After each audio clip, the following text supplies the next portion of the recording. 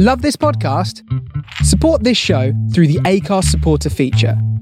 It's up to you how much you give, and there's no regular commitment. Just hit the link in the show description to support now. Hiring for your small business? If you're not looking for professionals on LinkedIn, you're looking in the wrong place. That's like looking for your car keys in a fish tank. LinkedIn helps you hire professionals you can't find anywhere else, even those who aren't actively searching for a new job but might be open to the perfect role. In a given month, over 70% of LinkedIn users don't even visit other leading job sites. So start looking in the right place. With LinkedIn, you can hire professionals like a professional. Post your free job on linkedin.com/achieve today. My business used to be weighed down by the complexities of in-person payments. Then, Tap to Pay on iPhone and Stripe came along and changed everything. With Tap to Pay on iPhone and Stripe, I streamlined my payment process effortlessly. Now I can accept in-person, contactless payments right from my iPhone.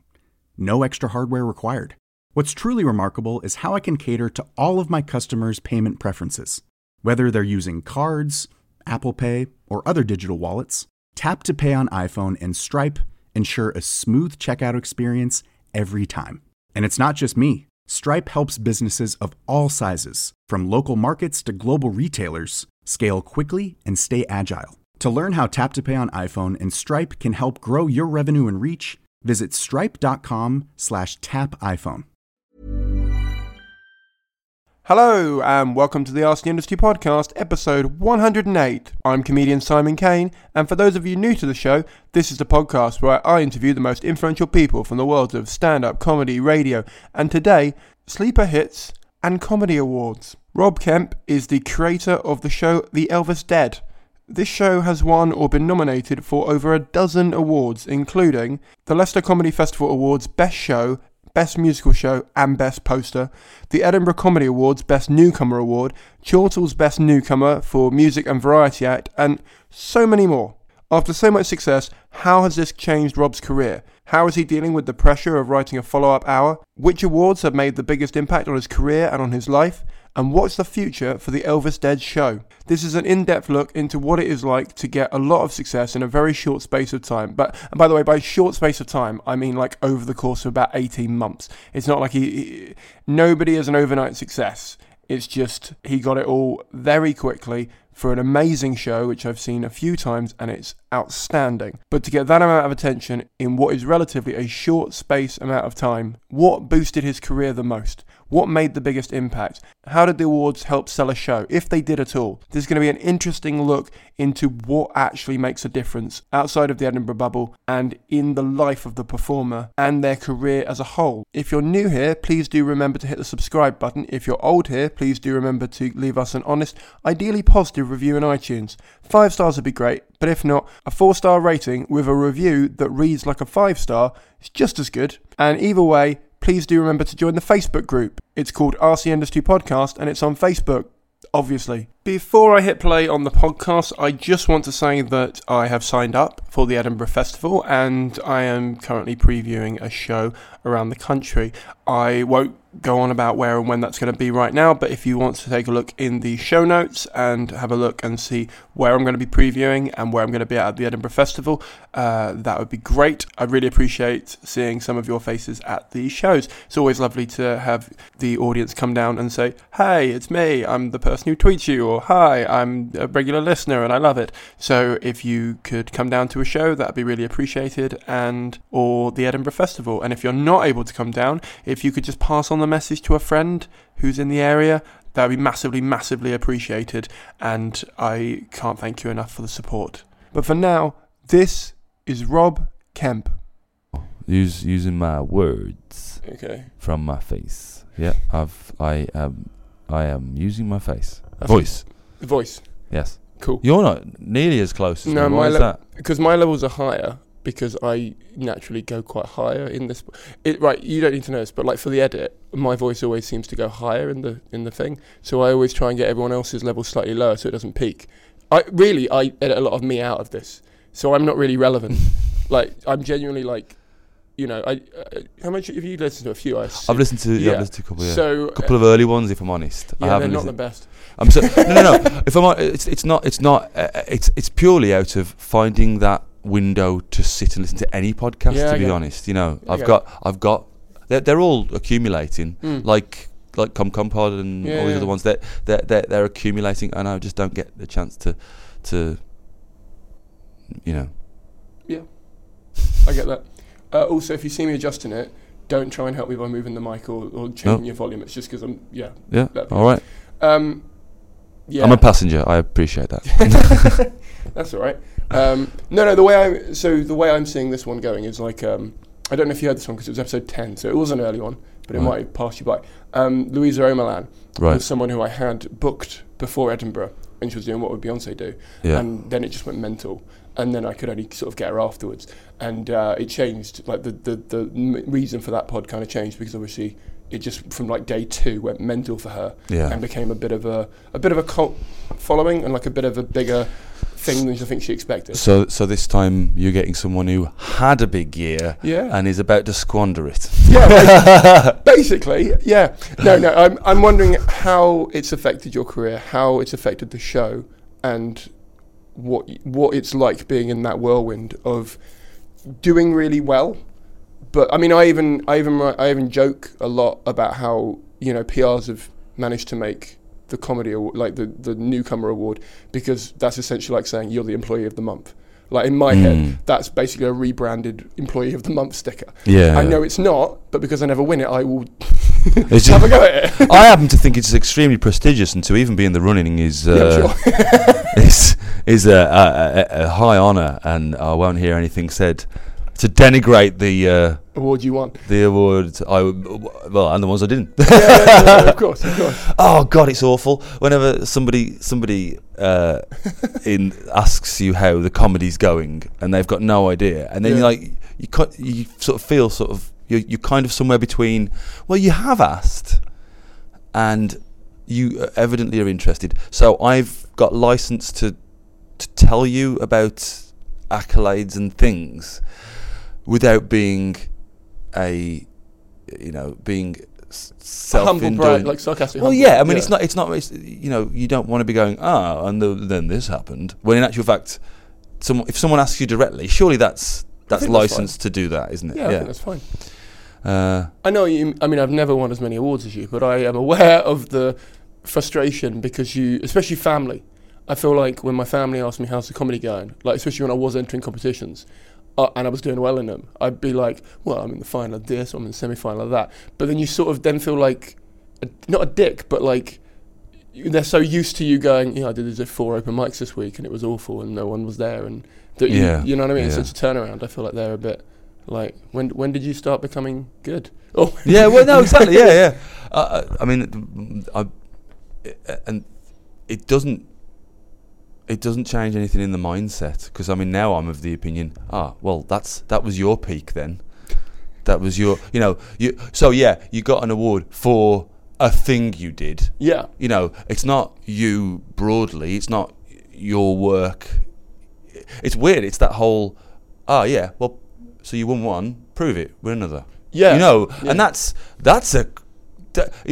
a ridiculous way to work, but I recognise it in like it's the it's last year isn't validation enough for my entire for me at least. I don't know what anybody else thinks, to be honest, because this, when you're saying what was it like, I was oblivious to most of it. I'm told later on that everybody was talking about the show, and I knew it was going well. Of course I did. The room was filling and stuff, and it was like every night went well, but I didn't hear any of it.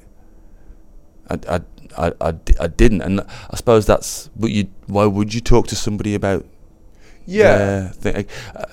Kind of does feel like being in the eye, of the storm, like that you're in the calm part, and you don't experience any of that. And also at the time I was staying with my then girlfriend who sort of lived in Edinburgh but out of Edinburgh, so I was a bus ride away. So the lateness of the show, being midnight, and then you do your wind down, and then you by the time you realise anything, it's 3 in the morning or something. I know that's sort of standard fringe time. Yeah, I was going to say. Yeah, I know. I'm not. Yes, I am a wuss. No, so it's 3 o'clock in the morning, and then you go to bed, and then you have a decent night's sleep, and then you wake up, and it's at least lunchtime, and then you do all your getting up and washing of the costume and so on and so forth.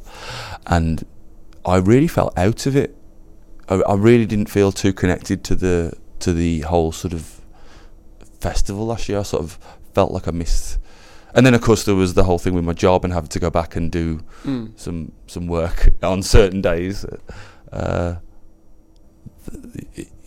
So yeah, I didn't experience the hurricane. I was not oblivious to it, but distanced from it. Really weird. Maybe that's how it always is. I don't know. That was my first thing, and that wasn't a humble brag either. That wasn't. No. Hey, okay, I hit the ground running. Yeah. No, but I mean, and I didn't even know it, guys. I was that good. And I don't mean that.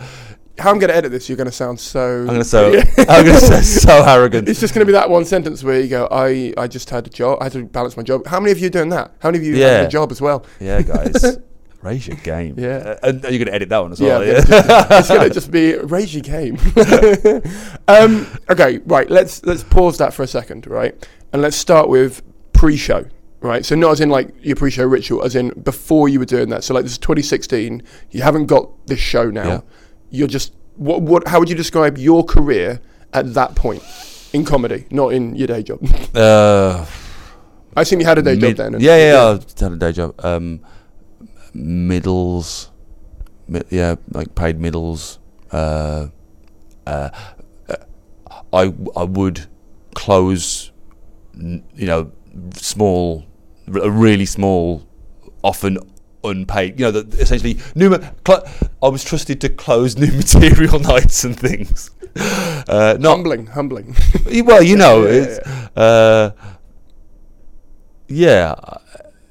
because my stand-up is fairly left field. You may be surprised to hear that. You've seen me. You've seen me several times. So. Yeah, so how would you describe your stand-up then at this time? So, like, because this is obviously pre you taking on a do you see it as a character? Do you see it as an extension of you? How do you see the? I don't know. What is it? It's who did a thing? Okay, it's like. This is not a good example. This is a terrible example. It's like William Shatner. It's going to be good. Your face. William Shatner recorded a record. Okay. But he's still William Shatner being and doing William Shatner. Yeah, I get you. Okay. So this is that. This is common people. Right. I mean, I'm not trying to play it down. It might well become. It might well become who and what I am. But it was because this show was written in a. As I say, I wasn't particularly going. Didn't feel like I was going anywhere. I'd had a brush with the BBC New Comedy Award. And that was pretty much it up to that point. Gongs weren't my friend, and just in terms of style, they didn't enjoy me there. And yeah, I didn't feel like I was stagnating or anything, but I didn't feel like. I mean, there was definitely no pressure on me. There was definitely nobody watching me, and I think that was so. That was kind of why I just I wrote a show that was really this is for me. It's for me and people like me, and I didn't really give it any thought to whether it had any cultural appeal or commercial viability. It was like, well, I'm going to go and I'm going to do this thing because I've had an idea and I'm going to see it through, and then little did I know how much people would embrace it. I suppose, in hindsight. Elvis has a lot of fans. He's got a few. He's got one or two, hasn't he? Yeah. He's got one or two. Yeah, it's I mean, alright. never once, because at the start of the show I do ask, has everybody heard of Elvis Presley? And not once has that question been greeted by silence. Everybody knows Elvis. Everybody knows Elvis. Yeah. So, I mean, so in hindsight, and again in hindsight, the Evil Dead 2 is one of the cultiest movies. And I make no apologies for it being a favourite of mine, you know. But then also I realise that it is one that a lot of people are going to enjoy. Yeah. You know? So, as I say, in hindsight, it has way more commercial viability than I realised. You know, it was never conceived for that. Well, of course it was. Nobody does any of this for. I mean, you've got to be like sort of some sort of eccentric billionaire to just go and do something for your own, for your own fancy. Yeah. I know what you. I mean, I've recently met people from like nearby schools to where I went to school. Like, you know, when you go back home and stuff, who were listening to the same albums and stuff that I was listening to. That I thought, oh, no one knows about this band, or no one knows about that, and you kind of feel a kindred with them because they've kind of not gone through the same thing, but they're kind of into the same thing. If that makes sense. Yeah, absolutely. Yeah. So I suppose that's that helps with the pull factor of getting people in the door, where they sort of see Elvis and Dead and then read the description and go, oh, these are two things, or at least one thing I like. Yeah. I'll give. Yeah. Although it does work if you don't like either. I just want to drop that in there. Well, full disclosure, I've never seen Elvis live, just saying, and I've never seen The Evil Dead, and I saw your show and thought it was amazing. So without knowing anything about either, but I mean, you did save me time because the film's longer than your show. It is longer. So yeah. It is longer. Yeah. So it was like the TLDR of of that film. Yeah. Yeah. No, it is. So you've got a day job. So I've got a day job. It's 2016. Yep. You're middling at clubs in the Midlands. No disrespect to anywhere that I was doing, but it wasn't like you weren't making money from it. I wasn't making. It was not a viable income source. It was covering my petrol maybe, or allowing me to continue doing it. And what was your job then? I worked in a school. I was examinations officer. Okay. And that obviously works quite well for Edinburgh, like for summer holidays and things. Except results days. Oh, of course. Oh, yeah. No, I read about that. Yeah. But you get the 6 weeks, and although actually I was at a school prior to that, and you didn't get the same holidays. Yeah. So when I moved schools, I made a point of insisting that was part of my contract, that I could have those weeks. I took a hit financially, but it's worth it. It meant that I could come do Edinburgh. Of course. Yeah. Okay. So and at what point did you either have the idea? Because I read that you didn't have the idea for the show. It was someone who mentioned it to you, and then you watched a film where they played. Has it become skewed in my head? That's slightly skewed. It was my idea. Okay. I'm not here to do the universal lawyer thing. You know? Yeah. All right, I see. Did Ian send you? Yeah. No, some of us write ideas, mate. what it was, I saw a film called Bubba Hotep. Yeah. Have you seen that? I've not seen it, no. So you've watched a whole different canon of films to me, is what I'm getting the vibe of.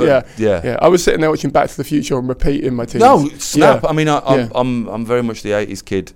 Ghostbusters is one of my favourite films, and so on and so forth. Sorry, I was going to say, have you seen? This is nothing relevant to the podcast. Female one. No. There's a Shakespearean parody version of it at the Fringe this year. Is there? Yeah, it's 11 a.m, so it's a bit early, but I'm like, fuck yeah, I'm on board for that. Where is that? I'll get you the details after. Excellent. Yeah. Come with on the day I'm going. It's going to be fucking amazing. Yeah. I'm like up for that. The video of it is when they make their little TV spot. Yes. It's 3 people in Victorian wear holding sort of pretend guns, just going, if thou is spooked with a spectre during the night, hast thou had problems trying to sleep through? It's just like, I'm like, oh mate, this is bang on. This is exactly what I want. I want to know how you're going to do the Twinkie. I want to know how you're going to get Slimer involved. I want to know all of it. I don't care. Yeah. Oh yeah, awesome. Yeah. My thing is films. Also, if there's no marshmallows in Shakespearean times, there probably wasn't.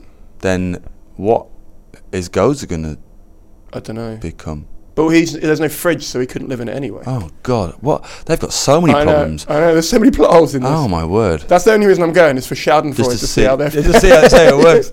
That's why I went to yours. What the hell is this going to work? Yeah. Anyway, sorry. So yeah, there's a film called Bubba Hotep, a Don Coscarelli film. He did Phantasm and he's, I don't know if he's B-movie. Anyway, horror director. He did this film Bubba Hotep, which was Bruce Campbell, who is obviously Ash in Evil Dead, played an elderly Elvis who had faked his own death to get out of the spotlight, and then was now in a nursing home and had to fight a mummy that was stealing the souls of the other residents. Classic. Yeah. So I saw this film and I loved it. And I went to a gig. I was just doing a gig, and I was talking to two of the other acts actually, Ian Hall and Liam Mackay, and we were just talking about that film, and then we got onto Evil Dead, and then I don't know whether it was Ian or Leanne, but one of them said that I bore a resemblance to Bruce Campbell, and then we sort of laughed, like, what can you do with that? And then we didn't really go into the sort of the depth of it, but like, what could you do? I could do, well, I don't know. It was like you do an Evil Dead show. And I'm like, cool. And we laughed and joked about it, dumb pre-gig. I would say green room, but there wasn't it wasn't a green room conversation. It was a in the crowd conversation pre-show, and then we left it at that. But it sort of dots were connected, and I had a little sort of kernel of an idea in my mind, and that was sort of 5.5 years ago now. 5.5 years? Yeah, 5.5 years. And then I sort of sat on that idea for 2.5 years, just with it percolating.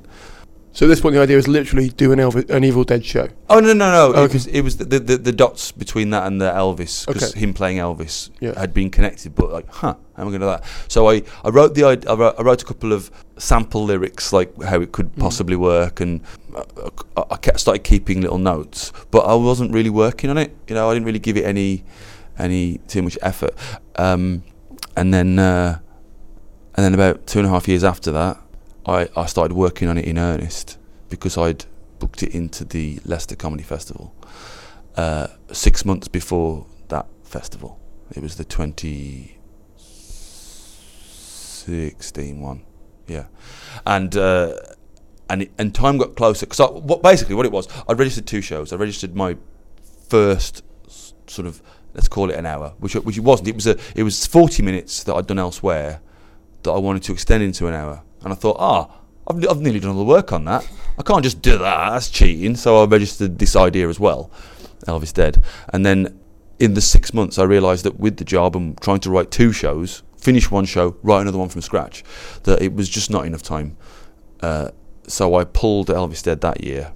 And honestly, I'm glad, because it gave me that extra 12 months to work on it, that made it into the show that it is, or rather the root show, that has grown into the sort of more developed version of it now.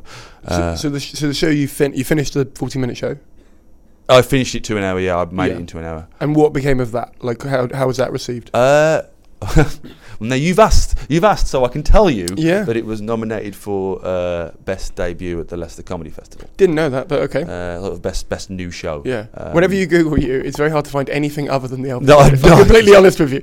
I don't mean that in a nasty way. It's just, no. It's true. No one gives a shit about it. No, it's true. I mean, like, I discovered. Someone pointed out to me the other day that Elvis Dead has got its own Wikipedia page. Yeah, it has. I found I haven't got a Wikipedia page. No, you haven't. It doesn't even have your name in red, as if like someone... Maybe make that at some point. Everyone's like, no one gives a crap. No, what will be, will be. No, I'm happy. Like, I don't... Part of me doesn't want this to be my sole legacy. Wanky. No, I get it. You know what I mean? But how ungrateful would it be for me to not... There's so many sort of parallels between it and what my experience and the experience of Bruce Campbell, insofar as, it would have been so easy for him to resent the fact that he's so closely linked to Evil Dead that he can't escape it, and yet he doesn't, because I think he recognises that he wouldn't be where he is were it not for it, and I think that's a very important lesson to be sort of taken on board. And I don't want to. I can't be. And by the way, this isn't even in my head really, but I'm well aware that I can't be ungrateful or even sort of embittered towards any impact this has on my future career. Because if it does become if I do become the movie mashup guy ultimately, or just known solely for Elvis Dead, even that, then I mean, it's not my dream to. I'd like to flourish in numerous directions, but if that's what it is, then I could still be working in a school, and no disrespect to anybody who is, because we've got a hardcore listenership of teachers. What I mean. I'm just, this is pretending to be Elvis every night and Ash Williams every night is a nice way to spend your time, For you, not for me. I'm not necessarily saying that it's for everyone. Yeah. It's not necessarily for everyone. Okay, so let's fast forward then. So you're at the Fringe, right? At what point in that run was there a tipping point? Because I'm assuming that you're, like you say, you're at a midnight slot in a very lovely venue. So it's not like you haven't got sort of a bit of backing there. You haven't got a name to yourself, and I mean that in a most respectful way. I'm not insulted in the slightest by that, Simon. No, I know, you wouldn't. When you have some people on this and you go, you're not really a name, but let's no. But you haven't. Your name isn't selling the tickets as such at this point. No, right? It is not. So I'm assuming first night or first two nights, it's not selling out. First night it was full. Okay. First night it was full. Although I did recognise most of the faces. No, go right. No. I'm correcting you for the record. That's fine. I mean, after that first night, it was not so full. Okay. And I don't think that was in reaction. It was just that friends. It was friends. It was the audience was after the reception at Leicester. Presumably, it had filtered through to some quarters, and then they said, "Oh well, we're in Edinburgh. It's the early part of the Fringe. It hasn't really kicked into a gear. We'll just catch that nice and early, or late." So the first night was full and actually really nice because of the fact that it was mostly faces I knew. And then there was a lull after that. It was probably never. It was. I mean, I could probably get the sales figures up if you want. Oh no, it's not about that. It's about what I'm wondering. There's an outside perception of hit shows that they're just selling out every night. You don't have to flyer. Everything's just going well for you. Industry are cramming themselves in, and they're going for comps, but they're having to stand at the back. All these sort of weird rumours that I'm sure you've heard from other shows, and I've heard from other shows that are sort of misconceptions. I feel about how a show progresses, especially over the course of this month. Yeah. So I'm wondering, from your perspective, how the audience numbers went, and whether there was a tipping point where, for example, from like a certain point, you were just sold out because of the award nomination, or because a social media influencer tweeted something, or because, do you know what I mean? Like, what was a selling point more than you standing outside holding flyers? Okay, so there was really quite early on. Actually, this might even be the thing that sort of, I don't know. Really quite early on, I bumped into Nick Helm at the Pleasance Dome, and I knew he was an Evil Dead fan. So I went over to tell him. I didn't know him, but I went over to say, I've got this. I'll tell you what it was. I was doing there was a show that was about. Dawn of the Dead with a live accompaniment. Was it Dawn of the Dead? I think it was Dawn of the Dead. And so we did a sort of a cross promotion thing where I was sort of running through the streets trying to clear the people from this horde of zombies that were coming. So and then people were flying at the same time. Yep. And I don't know how successful that actually was, but I was in the Pleasance Dome dressed in my gear, ready to go, and obviously that kind of gave me more of an in than if I'd have, been just dressed as me. So I spoke to him about it, and then he said he was up for it, and I don't know whether he mentioned that to anybody. One of the early nights, after the show, my mum was here, and she went because of the mess I make. She went to go and find a dustpan and brush, and she went upstairs, and she won't thank me for this, but I mean, she's not a drinker, but she was a little bit tipsy, and she saw Ed Byrne upstairs waiting to go on. That wouldn't have been ACMS, I don't think. Was it the Asylum, or would it have been ACMS? The show that was on upstairs, and so she got this dustpan, went over and spoke to him, and then went downstairs and was like, "Oh, I just met Ed Byrne," you know, and then she said, "Go and say hello," because I say she was a bit tipsy, a bit more sort of bold than she might have otherwise. And I was like, "No." She said, "Go on, go and say hello." Oh, in the meantime, he'd asked her, said, "Oh, what are you here for?" And she said, "Oh, my son's just done a show downstairs." And then, so I went upstairs, fully Elvised up, end of the show, beaten up, covered in goo and all that sort of stuff. And I was like, "Oh, hello, my mum just said she's just met you." I've come to meet you too. And he was like, "Oh, cool." And then we chatted about that, and he was sort of interested in the concept of the show. And then he came a few days later, and then of course he and Dara O'Brien sort of tweeted about it, and stayed and took photos wearing the chainsaw and everything. And it was so I don't know whether that had an impact. I mean, I'm certain it did, because there were quite a few comedians that I knew and didn't know who came. When I say knew, I mean like knew their faces, and then someone would tell me afterwards, "Oh, so and so was in." And so, you know, I don't know. It's alchemy, isn't it? You don't know how it works. So I say there was the first day was full. There was a drop off after that for a couple of days. It was never single figures, but it was quite low. You know,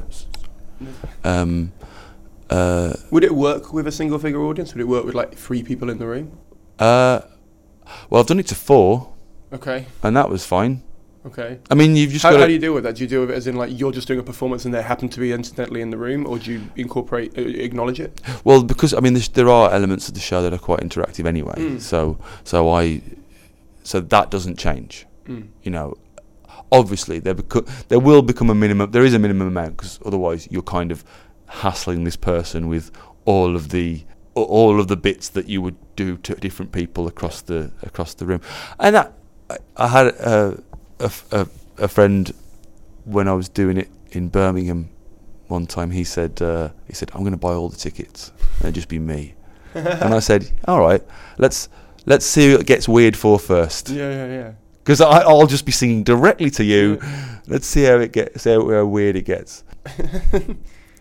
So I've done it to 4. I've done it to 6, and I'll do it. I will do it, because I mean, there's a. It's your job. It's my job. It's yeah. Why don't they deserve the show?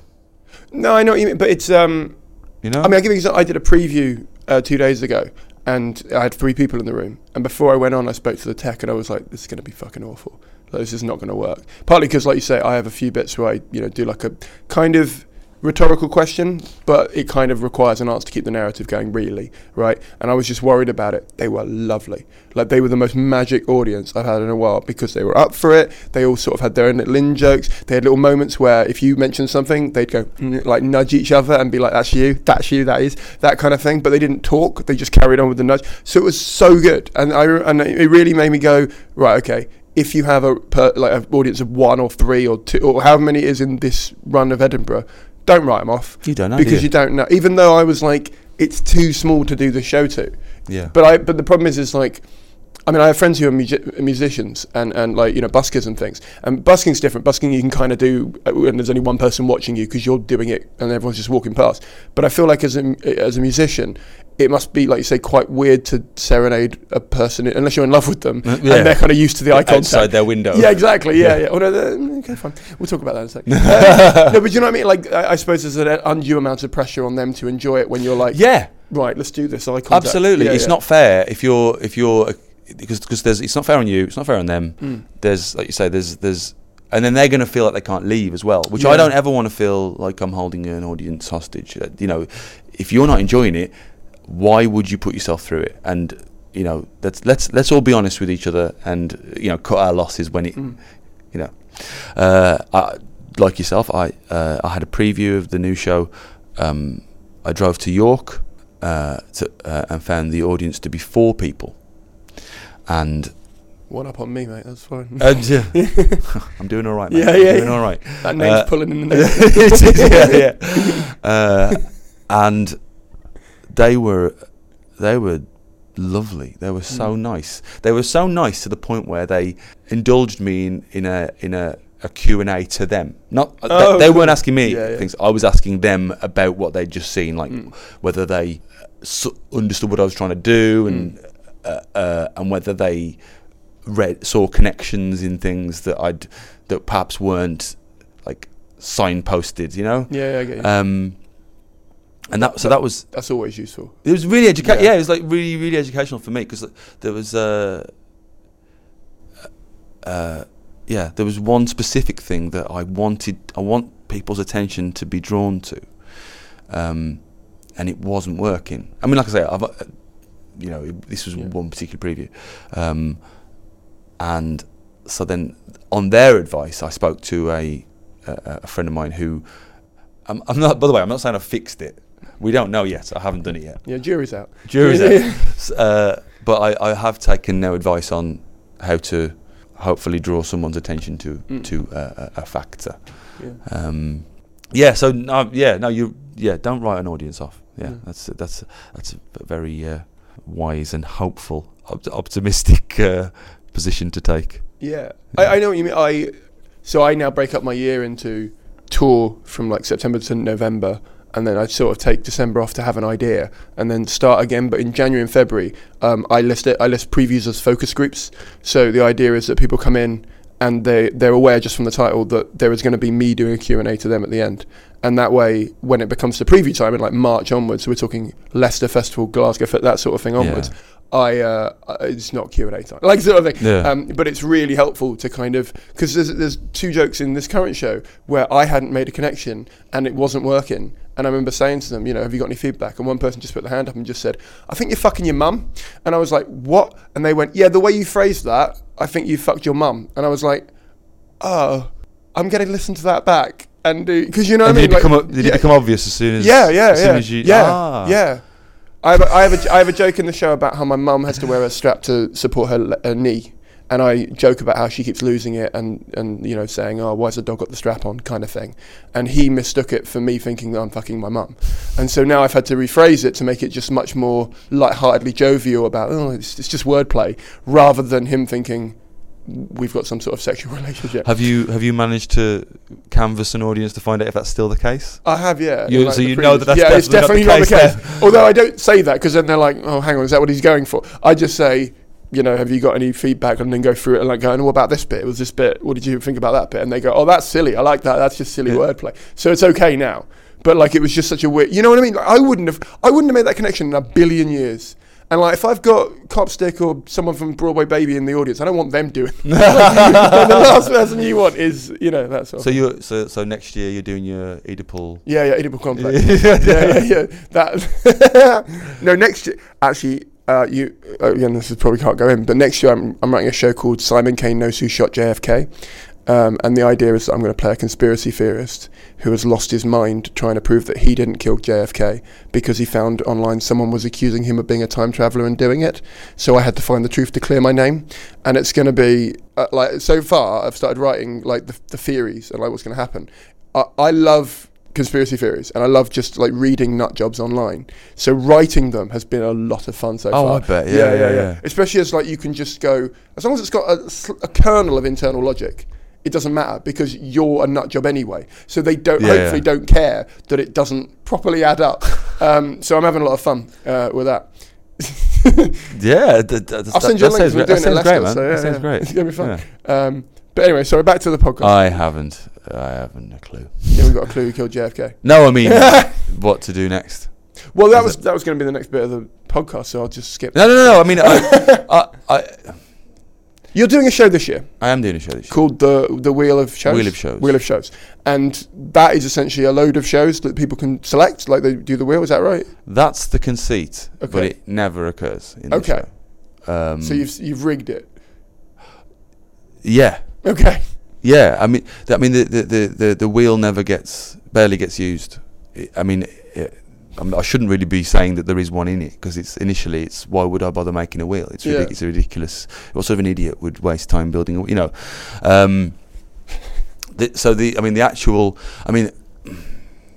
the wheel of shows I've come to learn. I've come to learn through what going round in circles. Is the calendar of the you've joined the merry-go-round of shows, you know, and you're on the wheel of shows essentially, and it doesn't end, right? You know, I mean that's in there, for people to see or to not see, you know? And like I say, initially it wasn't initially apparent to me, but then you see and you go, oh no, that makes sense. I'm going to tweak that now so that it's more that, you know. The show is mostly about like sort of procrastination and anxiety over following up something successful. Okay. So how did you have that idea? I'm Sandra, and I'm just the professional your small business was looking for. But you didn't hire me because you didn't use LinkedIn Jobs. LinkedIn has professionals you can't find anywhere else, including those who aren't actively looking for a new job, but might be open to the perfect role, like me. In a given month, over 70% of LinkedIn users don't visit other leading job sites. So if you're not looking on LinkedIn, you'll miss out on great candidates like Sandra. Start hiring professionals like a professional. Post your free job on linkedin.com/achieve today. Wow. Nice. Yeah. What you're hearing are the sounds of people everywhere putting on Bombas socks, underwear, and T-shirts made from absurdly soft materials that feel like plush clouds. Yeah, that plush. And the best part? For every item you purchase, Bombas donates another to someone facing homelessness. Bombas. Big comfort for everyone. Go to bombas.com/ACAST and use code ACAST for 20% off your first purchase. That's bombas.com/ACAST. Code ACAST. There's never been a faster or easier way to start your weight loss journey than with PlushCare. PlushCare accepts most insurance plans and gives you online access to board-certified physicians who can prescribe FDA-approved weight loss medications like Wegovy and Zepbound for those who qualify. Take charge of your health and speak with a board-certified physician about a weight loss plan that's right for you. Get started today at plushcare.com/weight-loss. That's plushcare.com/weight-loss. plushcare.com/weight-loss. Because I had an idea that I wanted to embrace. So not this show, a different one.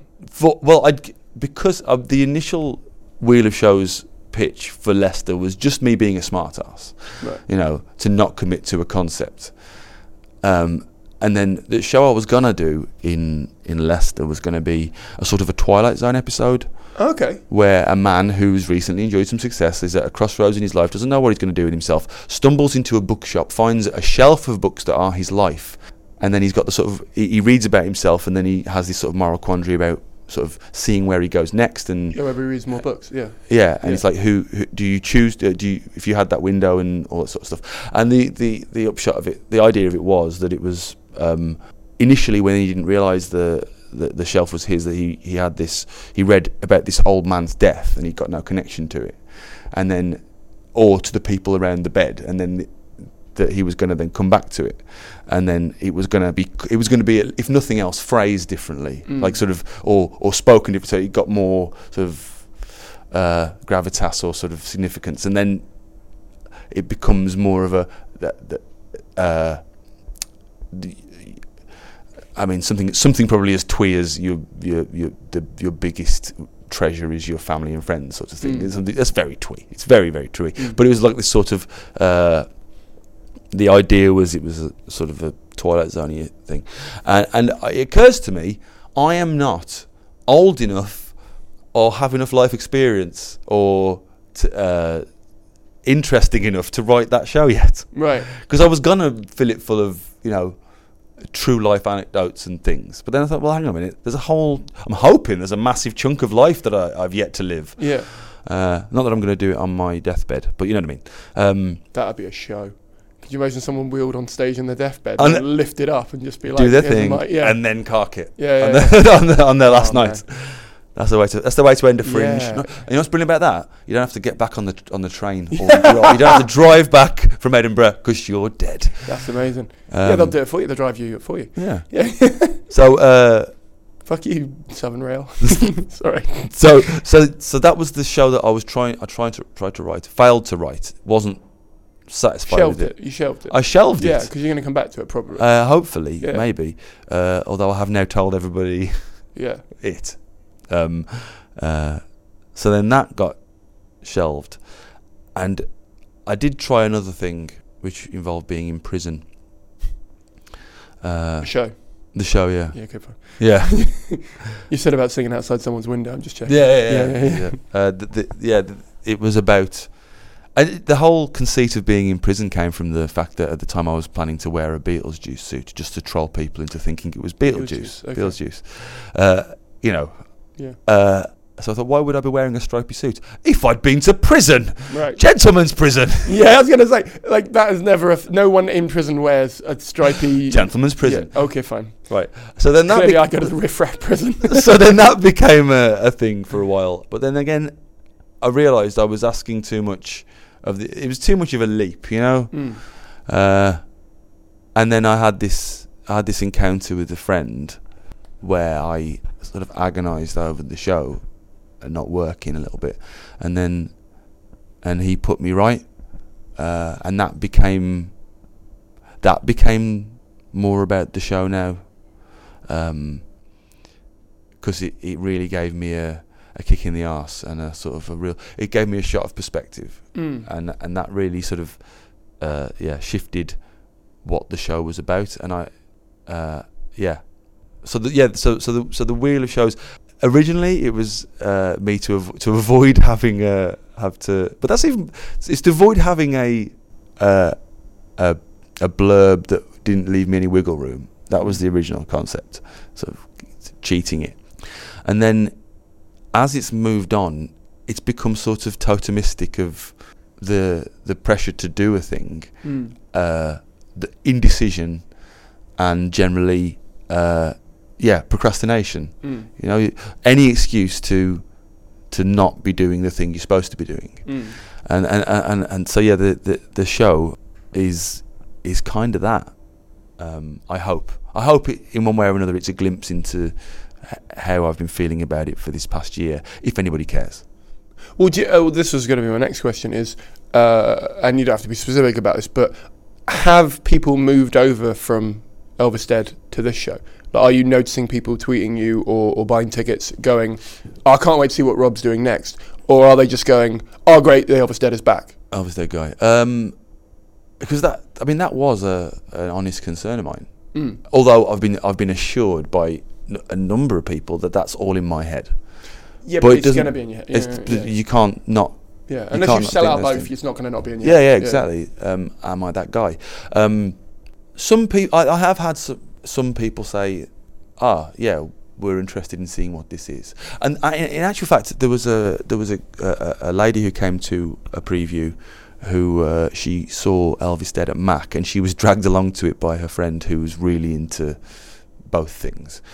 She was into Elvis, and she was dragged along to it, and she came to Wheel of Shows just to see what else. Because initially, what you could do. Yeah. So I asked her, because we were speaking afterwards. You know, were you expecting more Elvested? And she said, no.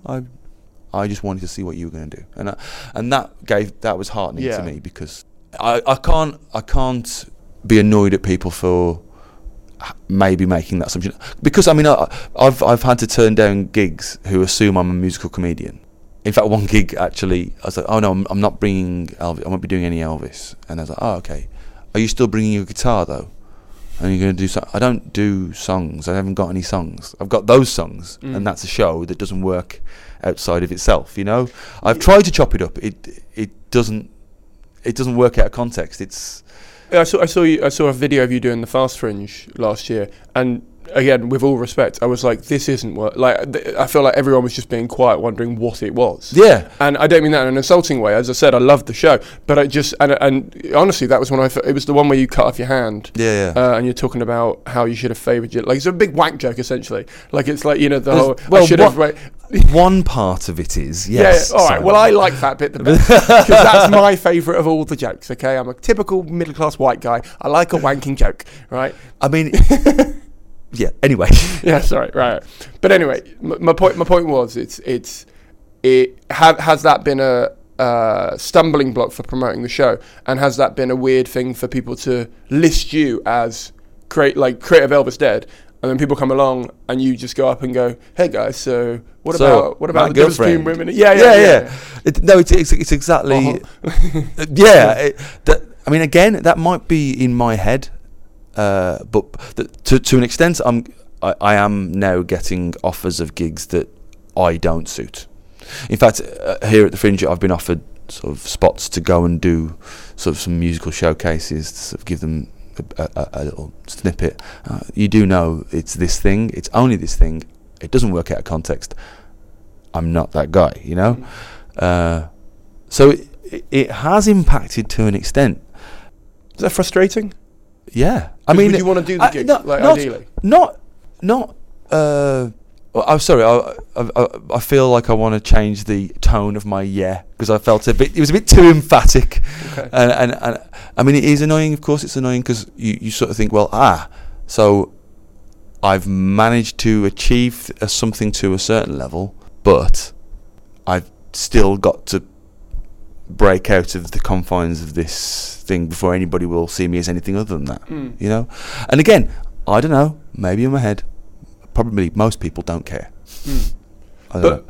And this is a semi-personal question, but I presume that a certain amount of your income comes from doing that show at this point. Yeah. So there's a dichotomy of you don't want to be seen as that, but if you break away, you're taking a risk of losing a chunk of money and maybe having to go back to a day job and all that sort of stuff. I mean, I don't know how you perceive day jobs. I mean, when I spoke to Beck Hill about this, she was very like, I loved my day job. I loved the people I worked with. I didn't want to have a day job, but the fact that I got on with them and it was useful to kind of cushion me so I didn't have to worry so much about selling out gigs and stuff, it was helpful. And I know a lot of comedians who see their job like that. So I don't know if you saw it as a hindrance, because it sounds like it was actually quite good to work around for Edinburgh and for comedy and things like that. To an extent, although it because of the busiest time of an exams officer being April, May, June, and well, it's all wind up from January until the end of June.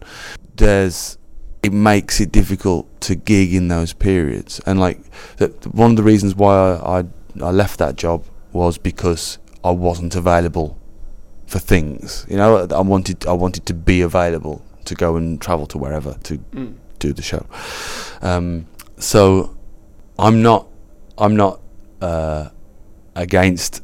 I will happily bolster my income with another job, because that's what this is. I mean, it is a job, isn't it? Ultimately, I'll bolster it with a slightly less showbiz job,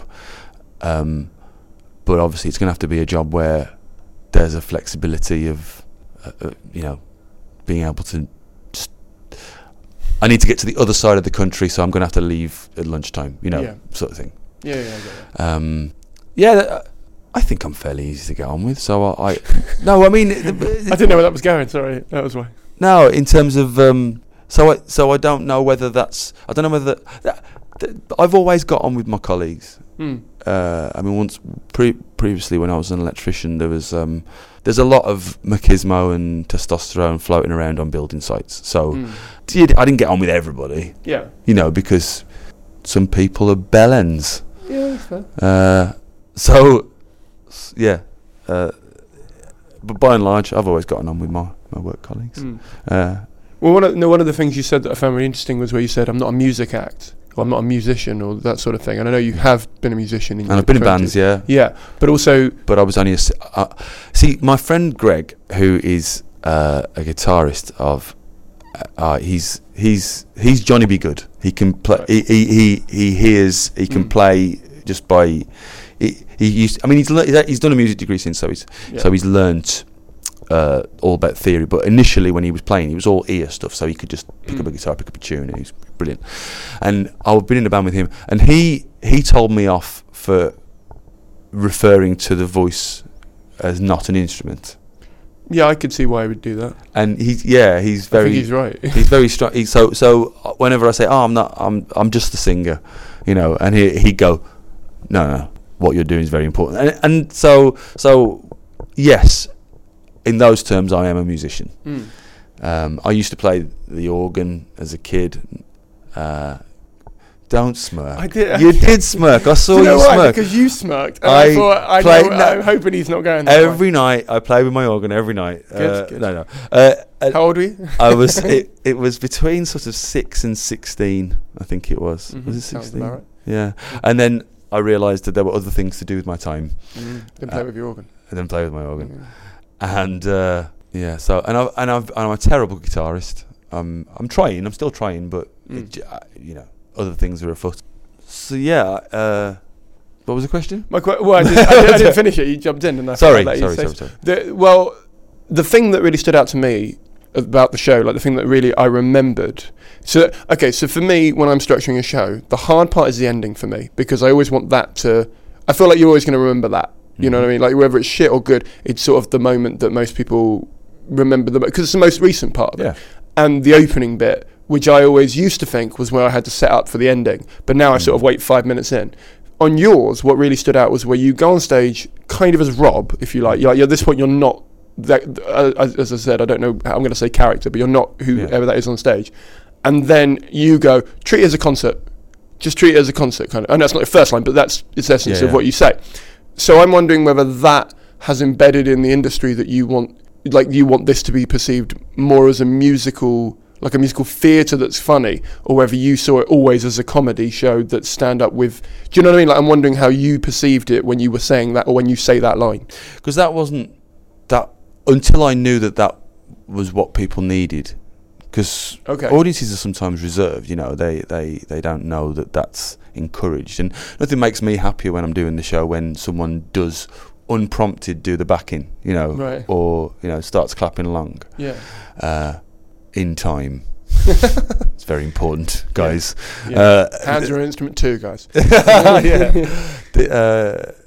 So I put that in there in order to sort of hopefully loosen them up.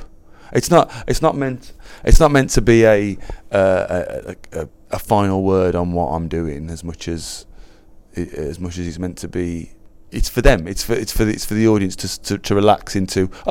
I'm not on edge. I'm not. This is also. I think if somebody's turned up and they're expecting it to be maybe a song, and then I'm going to talk about Elvis for 10 minutes with hilarious anecdotes, and then do a song, and then talk about Evil Dead for 10. No, guys, it's not going to be that. Yeah. I suppose I'd put it under comedy just because that feels. I kind of feel like that's the field I'm working in, and it was intended to be funny. So when you say, is it still comedy? Yeah. No, but I mean, for me, it blends a lot of genres, and it blends a lot of different types of media. So I was wondering, just especially as you were saying that you're getting booked for like musical comedy gigs and things like that, I was wondering whether that is because of the way you present it, or the way that it's being presented, especially from the off. Well, that's not a question I can answer, Simon. All right. That's they might have emailed back just going, I thought you were a musician because I saw you do an hour of song. That sort of thing. I'm sure you've never got that exact email. No, of course. You dickhead. Right. I mean, if I'd have known the answers to these questions in advance, then I'd have probably still done the show out of bloody mindedness and my own love of those two things. However, these questions are kind of leading into my current quandary about who I am, what I am, where I'm going, what I need to do to get, like, to not be, not typecast, that's the wrong word, but that was my next question. Do you know what I find really odd? And I know I appreciate that if somebody writes a certain way, they go, I write one-line jokes. that's my thing. That's what I do. Why? People seem very intent upon being classified in a box. You know, that person does one-liners. This person does, you know, angry. Or is it? No, you know what I mean. I know what you mean. No, you know what I mean. There's Bill Burr kind of thing. Yeah, sort of enraged. Or, you know, this person is always whimsical. This person's musical. Why? Why is that? I don't think that's a comedian thing. I think that's the industry, because it's easier to sell someone. Oh, it is easy to sell. Yeah. No, fair. That's fair. I personally don't want to be boxed. But whenever I've chatted to 2 agents in the last 3 months, and both of them have said, you know, like, what do you do? What do you do? Who are you? What do you do? Yeah. Well, no, like, one of them saw my show and then went, oh, what do you do? And I was like, really? Like, it was an hour of that. You like, were just in there. Yeah. But then they followed it up with just like, no, we know you're fun. We've come down. We know you're funny. But we're just wondering what else you do. What other strings you've got to your bow. Yeah, and how can we sell that? Because at the moment, it's funny, but you're just... You know, you blend in very nicely to a lot of other type of people that look like you and act like you and do a very not a similar thing, but you know what I mean. Yeah. And it's not an insult to you; it's just them saying, "We are trying to do a business here. We need to know how to sell it." And with yours, obviously, there's a very easy pitch now, or at least I feel like the pitch is easier now for them to say. I mean, forget about all the awards and stuff. For you to go to a conference place and say, "I tell the story of Evil Dead 2." As through the eyes, if you like, or through the stylings of Elvis. And there's certain conferences conventions that easily would go, well, yeah, why would we not have that? Like, that seems like it would work. And I suppose that leads in nicely to the whole idea about what is the convention scene like versus the festival scene that you've been doing. Good. No, is there any difference? Is it? A convention performance isn't necessarily set up in the best environment for comedy. Right. You know, sometimes you will be in a wide open space with tables that are far away from the audience, and it'll often be in like a cavernous sort of part of a hall. Something will be going on the other side. I mean, occasionally you get put into a room on your own little room, but then of course you've then got to hope that people come up to it.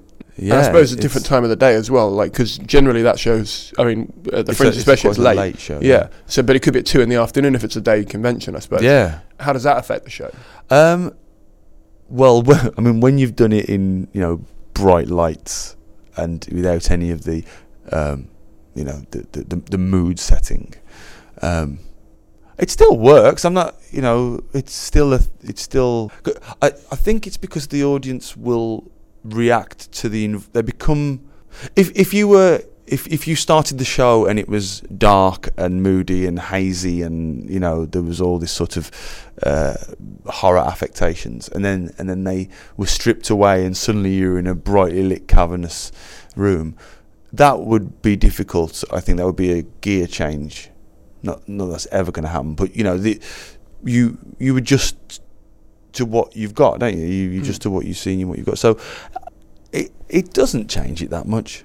I suppose it changes the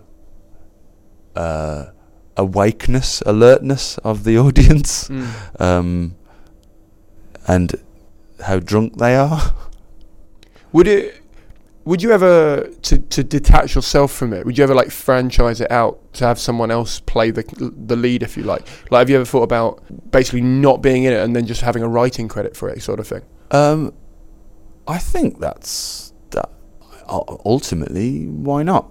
I mean, there's going to come a point. I mean, this is theorizing that the show has a long enough life. But there's going to come a point, if it does, where I'm, you know, too grey and leathery, and too paunchy to convincingly be not necessarily late stage Elvis, but Ash, because at the moment I think straddling the line is quite important. And even though he, through the TV show, eventually becomes the leathery, paunchy, you know, middle-aged, this isn't a, I would, but I feel like I need to do more with it first. I get you. You know, I mean, if this show got franchised and taken further and further, and then started doing big places, like big places, and like the Vegas show that I dream of, I would be gutted that it wasn't me doing that. Yeah. Although there is something to be said, you know, maybe the next person would be better. I mean, I prefer the Jimi Hendrix All Along the Watchtower, so you know it's not, you know, you don't necessarily, it's subjective. You don't necessarily have to like the person who wrote a thing, you know, interpretations and what have you. Do you think, because this was a sort of side question that you sort of touched upon, so I will ask it. Because you're playing two characters from two different things, who have, you know, there's crossover to the looks and stuff. Has that affected, so if you had to like make sure you stay a certain shape, or like have the sideburns, or like, do you know what I mean? Like, is there a certain element of it beyond the Elvis-y shirt and so, you know what I mean, that you've had to work around and stay in a certain way? I've for the past 18 months, I've gone into the same hairdresser and asked for the same haircut. Every time, I mean, this isn't a criticism of her, but every time she says, what grade was it on the sides? You know, and it's become a running joke, you know. Yeah. Does she know the show? She knows why you're doing it? She knows why. Yeah. She hasn't seen it, but she knows why. That was an odd series of months when we were, you know how normally it's, oh yeah, where are you going on holiday? No, that became the topic of conversation was all about Edinburgh and everything, and how am I doing and all that stuff. So that was quite nice. Yeah. So I have a haircut to maintain. Ridiculous. And I like to try to be like relatively clean shaven for the show, because, well, for obvious reasons, both of them were relatively clean. I mean, you know, there's definite stubble in Ash's case. Yeah, so there's that. I don't think there's any particular pressure in terms of physique, because it's not like Ash was ever painted as being like a super buff strongman, and because of the time frame for Elvis, again, whilst he may have had those, you know, film roles where he was buff, people are a bit more forgiving of. Yeah, I don't know. I was just wondering if it was a factor. Like, I wondered if it had come in your head where you're like, I'm playing these two parts, and I obviously can't, you know, I can't dye my hair blue, for example, of course, because, you know, I'm not saying that's what you wanted to do, but it's linked into what I perceive when you said before, where, you know, it's what you're getting known for, or what you are becoming known for. Yeah. It's kind of taking over more than just your professional life, because it would eke into your personal life in that way. Yeah. Insofar as I've got to maintain a haircut. Yeah. And, I didn't know it'd just be that, but yeah. I mean, mainly, previously when I've come up to the Fringe, I haven't been backward in heading to the bar. You know, but I am conscious that my voice is important to me now. More than just croaking out some jokes, and again, that's not an insult to anybody who doesn't have to worry about that. But I am conscious of the fact that singing solidly for an hour every night is, give or take, it's going to put some demands on your voice. So I'm drinking less than I would. So that's not necessarily a lifestyle thing. I'm thinking about that, and I am a tea machine. I do love a cup of tea, and dairy's not good for singing either. So you know, choosing when to sort of be the cut-off point. Yeah, you know, with that sort of thing. But no, overall, it's fairly. I mean, it has impacted my life insofar as I'm still making the plates for the show, the breakable plates, because. I don't have the budget for the theatre ones. Right. I don't at present. I mean, fingers crossed, eh? That's interesting. How expensive are the theatre ones? Well, right. I'm not going to say I haven't got it on update and notification. No. But the one time that I looked into it, the cheapest I could find them for without bulk buying, because at the time I didn't know how many shows I was going to need to do. £11 each. Now I don't. That's more than a regular plate. Yeah. Well, because it's got to break safely, hasn't it? Oh yeah, I suppose. You know, I could smash, the Asda plates over my head and then cut my arms up when I'm crawling around on the floor in it. Save you on blood. Save on fighting. Oh man, why didn't I think of that? This is why you need a director, mate. It's why you need. That's why I've got you here. You're right. Yeah, it's like using real bullets. Yeah. For the just extras. Yeah. Yeah. So I'm still making the plates. So that's kind of become an ongoing part of my. Not necessarily. Your 10% a plate making machine, like sort of. Yeah. Yeah, it's not every day. Well, I know when you're talking about body and appearance, what I mean is in terms of things that I've had to incorporate into my life. You know, in terms of making sure I've got enough for the next thing, so I've got to factor that into my. I know that wasn't the question. No. But it is something that I've now absorbed into my. It's interesting in the sense, yeah. Yeah. Okay. Final question. What is actually final two questions? What is the? Actually, I've just realised by saying it that way, it sounds like this is the. Do that again, right? What is the best and worst thing that's come out of this show for you? Okay, let's get soppy. The best. It's not. I'm unfortunately not very industry, I'm afraid. The best is the fact that through the nomination for the show, I met my girlfriend.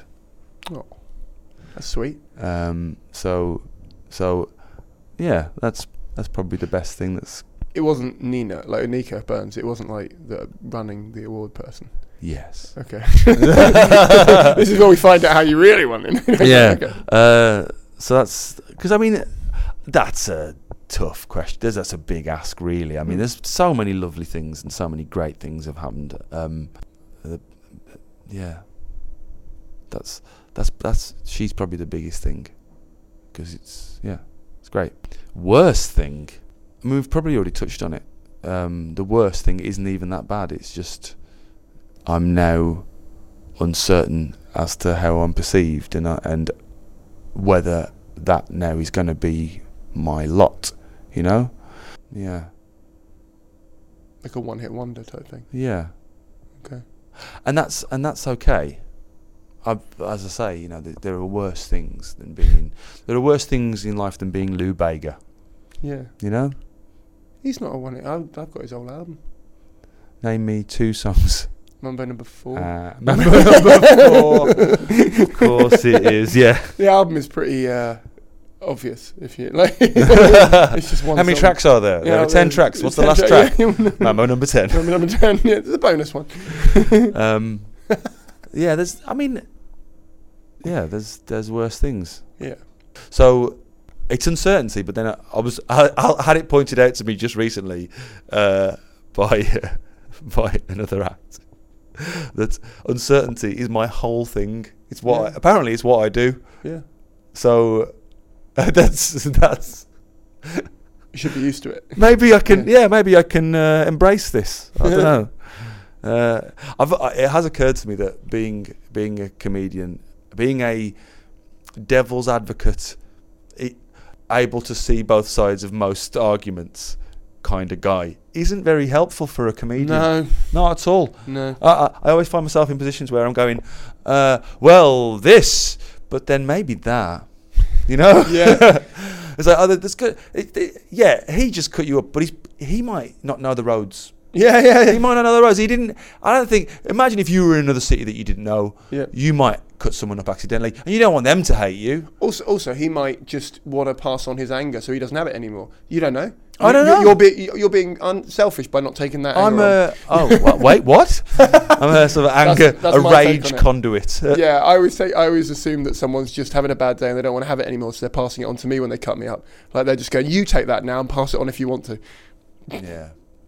Imagine if you don't and you become like a well for rage. You become Bill Burr. You become Bill Burr. Yeah, you do. You just get angry.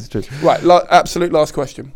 If you could go... Right, the normal question for this is if you could go back to the start of your career and give yourself one bit of advice, what would it be? Mm-hmm. I'm going to kind of rephrase it and say, if you could go back to that dressing room where you were talking to those other two comedians and having the kernel of the idea. Yeah. And you could tell your past self one bit of advice that would maybe have been helpful or just calmed you down or just sort of guided you a bit better than what you maybe went through, what would that be?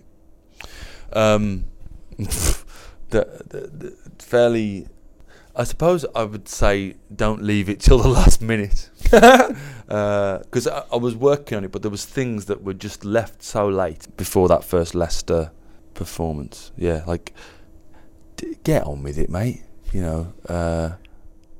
Also, don't rush it, which is, I know, sounds so contradictory. Yeah. But it's not. You're taking both sides. Yeah, no, it's not contradictory. What I mean is, don't muck about, don't waste your time, and don't leave it to the last minute. But also, you don't necessarily have to get it out tomorrow. So when it comes to that first time, don't go, well, this'll do. No, get it right. I am the future you, and I am depending on you. Yeah, probably that. Also, practice your falling. Right. Practice your falling over, because that's going to be important to you soon. Yeah, I think the thing that I would probably tell myself, not necessarily if I did go all the way back, I would say the idea can be king.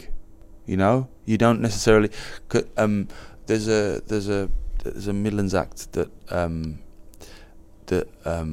he seems sort of set on the idea that marketing a thing is key. And I'm not saying it's not, but I mean, if this whole story of where I've gotten through to with Elvis Dead is any kind of vindication for any kind of stance, it's that the idea was king. I mean, it didn't hurt that I had a beautiful poster that perfectly. Which is marketing. I'm well aware. Yeah. I do know that. But what I mean is, I reckon I could pitch that show to people. Marketing, that's still pitching, isn't it? Yeah. Okay, what I mean is... word of mouth could count. Word of mouth. Yeah. Which is still marketing, but I think it's not quite the same. But it's not quite the same. Yeah. I don't think there's quite as much... But there's no business... There's less business investment into... You can't buy that. You can't buy it. You can't. So you have to earn it. And I think... I feel like that... I'm, or at least this show is proof positive that if your idea is strong enough, this all sounds so self-backslap. I'm sort of self-aggrandizing it, and I'm not. I don't mean like that. I'm trying. This is what I was. If I'd have won the thing, won the Edinburgh Fringe Award, this is what I was. I sort of thought, what would you say? What on earth would you say to people? And I thought, I know what I'll say. I'll tell all the weirdos that their stupid idea is worth pursuing. There's more. Do pursue it because the idea is the thing. Of course, that might then open Pandora's box. Younger me might then start developing all the really stupid ideas he's had, and the world doesn't need that. No. Okay. Thank you for coming on. It's my pleasure, man. My pleasure. That was Rob. I love talking to him about the future of the Elvis Dead show, but also his own career. I get his anxiety and worry, not at the same level, of course, but of where his success is going to lead him, but also the pressure of an awkward second show, and if he'll be forever typecast in the role of the music media mashup guy, which, as he said, isn't the worst thing in the world, but is it all he wants to do? I don't know. It doesn't sound like it's everything he has, but it does sound like something he might work on in the future. Also, his thoughts on awards and which ones made a difference to him personally and professionally. And there were some unusual answers in there that I wasn't quite expecting. So for me, that's the most interesting part, is hearing secondhand, through his own words, what awards gave him the boost that made his career go up a level or up a notch and helped him move forward within the circuits that he's running in, which is largely the convention circuit and also festivals, taking that show around the country. If you like this episode, you might also enjoy my interview with Louisa Omerlan, which was recorded just after her amazingly successful debut hour at the Edinburgh Festival called What Would Beyonce Do? If you just scroll back, I think it's like episode 12, If you ever listen back to that, that's another very good interview on the same lines as this one. If you're new here, please do remember to hit the subscribe button. If you're old here, please do remember to give us an honest, ideally positive review in iTunes. 5 stars would be the dream, but if not, a 4-star rating with a review that reads like a 5-star is just as good. And either way, please do consider giving us a donation to keep the podcast going. You can either do this on PayPal at simonkane.co.uk or on Patreon at patreon.com/AskTheIndustryPodcast. All donations, no matter how big or small, really help the project continue.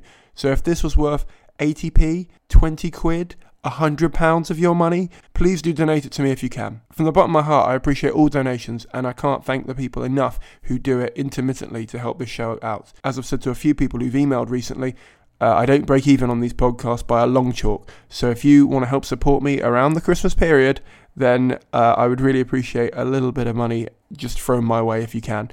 If you can't, I understand money's tight at this time of year, but it's also the time where people are generous sometimes. So if you want to give me a quid or two, or 20 would be nice, then please do consider doing that. The Ask the Industry podcast is a Fruit That Got in Gravity's Way production for the internet. All elements were created by me, comedian Simon Kane. Thank you very much for listening. Thank you very much for subscribing. And thank you very much for rating and donating if you do. I'll see you all in about 14 days' time. Before you go, I just want to quickly say I'm going to be at the Edinburgh Festival. I'm drilling down the details on dates, times, and all that sort of stuff. But just so you're aware, I'm going to be at the Edinburgh Festival in 2019. I'm also going to be previewing the show from about April onwards around the country. And then I'm going to be on tour in September and October. Now, this is the most vague plug I've done for anything, but essentially I'm going to be updating my website with these details as soon as they are available. Please do keep an eye out for them. I'd really appreciate it, as that would really help. The one thing I can confirm is I am doing a one-off, potentially DVD record. Again, that is something I'm dealing with. I'm sorting it out. Of Sex, Drugs and Other Things I Never Do at the Bloomsbury Theatre in London on the 21st of March 2019. If you can come to that, please do. If you would like to get half off the tickets, tweet me something like tweet me something mysterious like my favourite macaroon is strawberry flavoured, right? Tweet me that and I would DM you the discount code so you can get money off your tickets to come and see that show live. I'd really love to get some of you listeners in and to watch the show. I'm really, really excited about it, but also really nervous about it as it's quite a big space, even though it's the studio space. But yeah, I want to get the thing recorded and out the door. So if you can come, please do. If you can't come, please tell a friend and hopefully they'll come. Thanks for listening. Bye. Hi, I'm Daniel, founder of Pretty Litter. Did you know cats tend to hide symptoms of sickness and pain? I learned this the hard way after losing my cat, Gingy. So I created Pretty Litter, a health monitoring litter that helps detect early signs of illness by changing colors, saving you money and potentially your cat's life. Pretty Litter is veterinarian developed, and it's the easiest way to keep tabs on your fur baby's health right at home. Go to prettylitter.com and use code ACAST for 20% off your first order and a free cat toy. Terms and conditions apply. See site for details. Hey, it's Paige DeSorbo from Giggly Squad. High quality fashion without the price tag. Say hello to Quince. I'm snagging high-end essentials like cozy cashmere sweaters, sleek leather jackets, fine jewelry, and so much more. With Quince being 50 to 80% less than similar brands. And they partner with factories that prioritize safe, ethical, and responsible manufacturing. I love that. Luxury quality within reach. Go to quince.com/style to get free shipping and 365-day returns on your next order. Quince.com/style.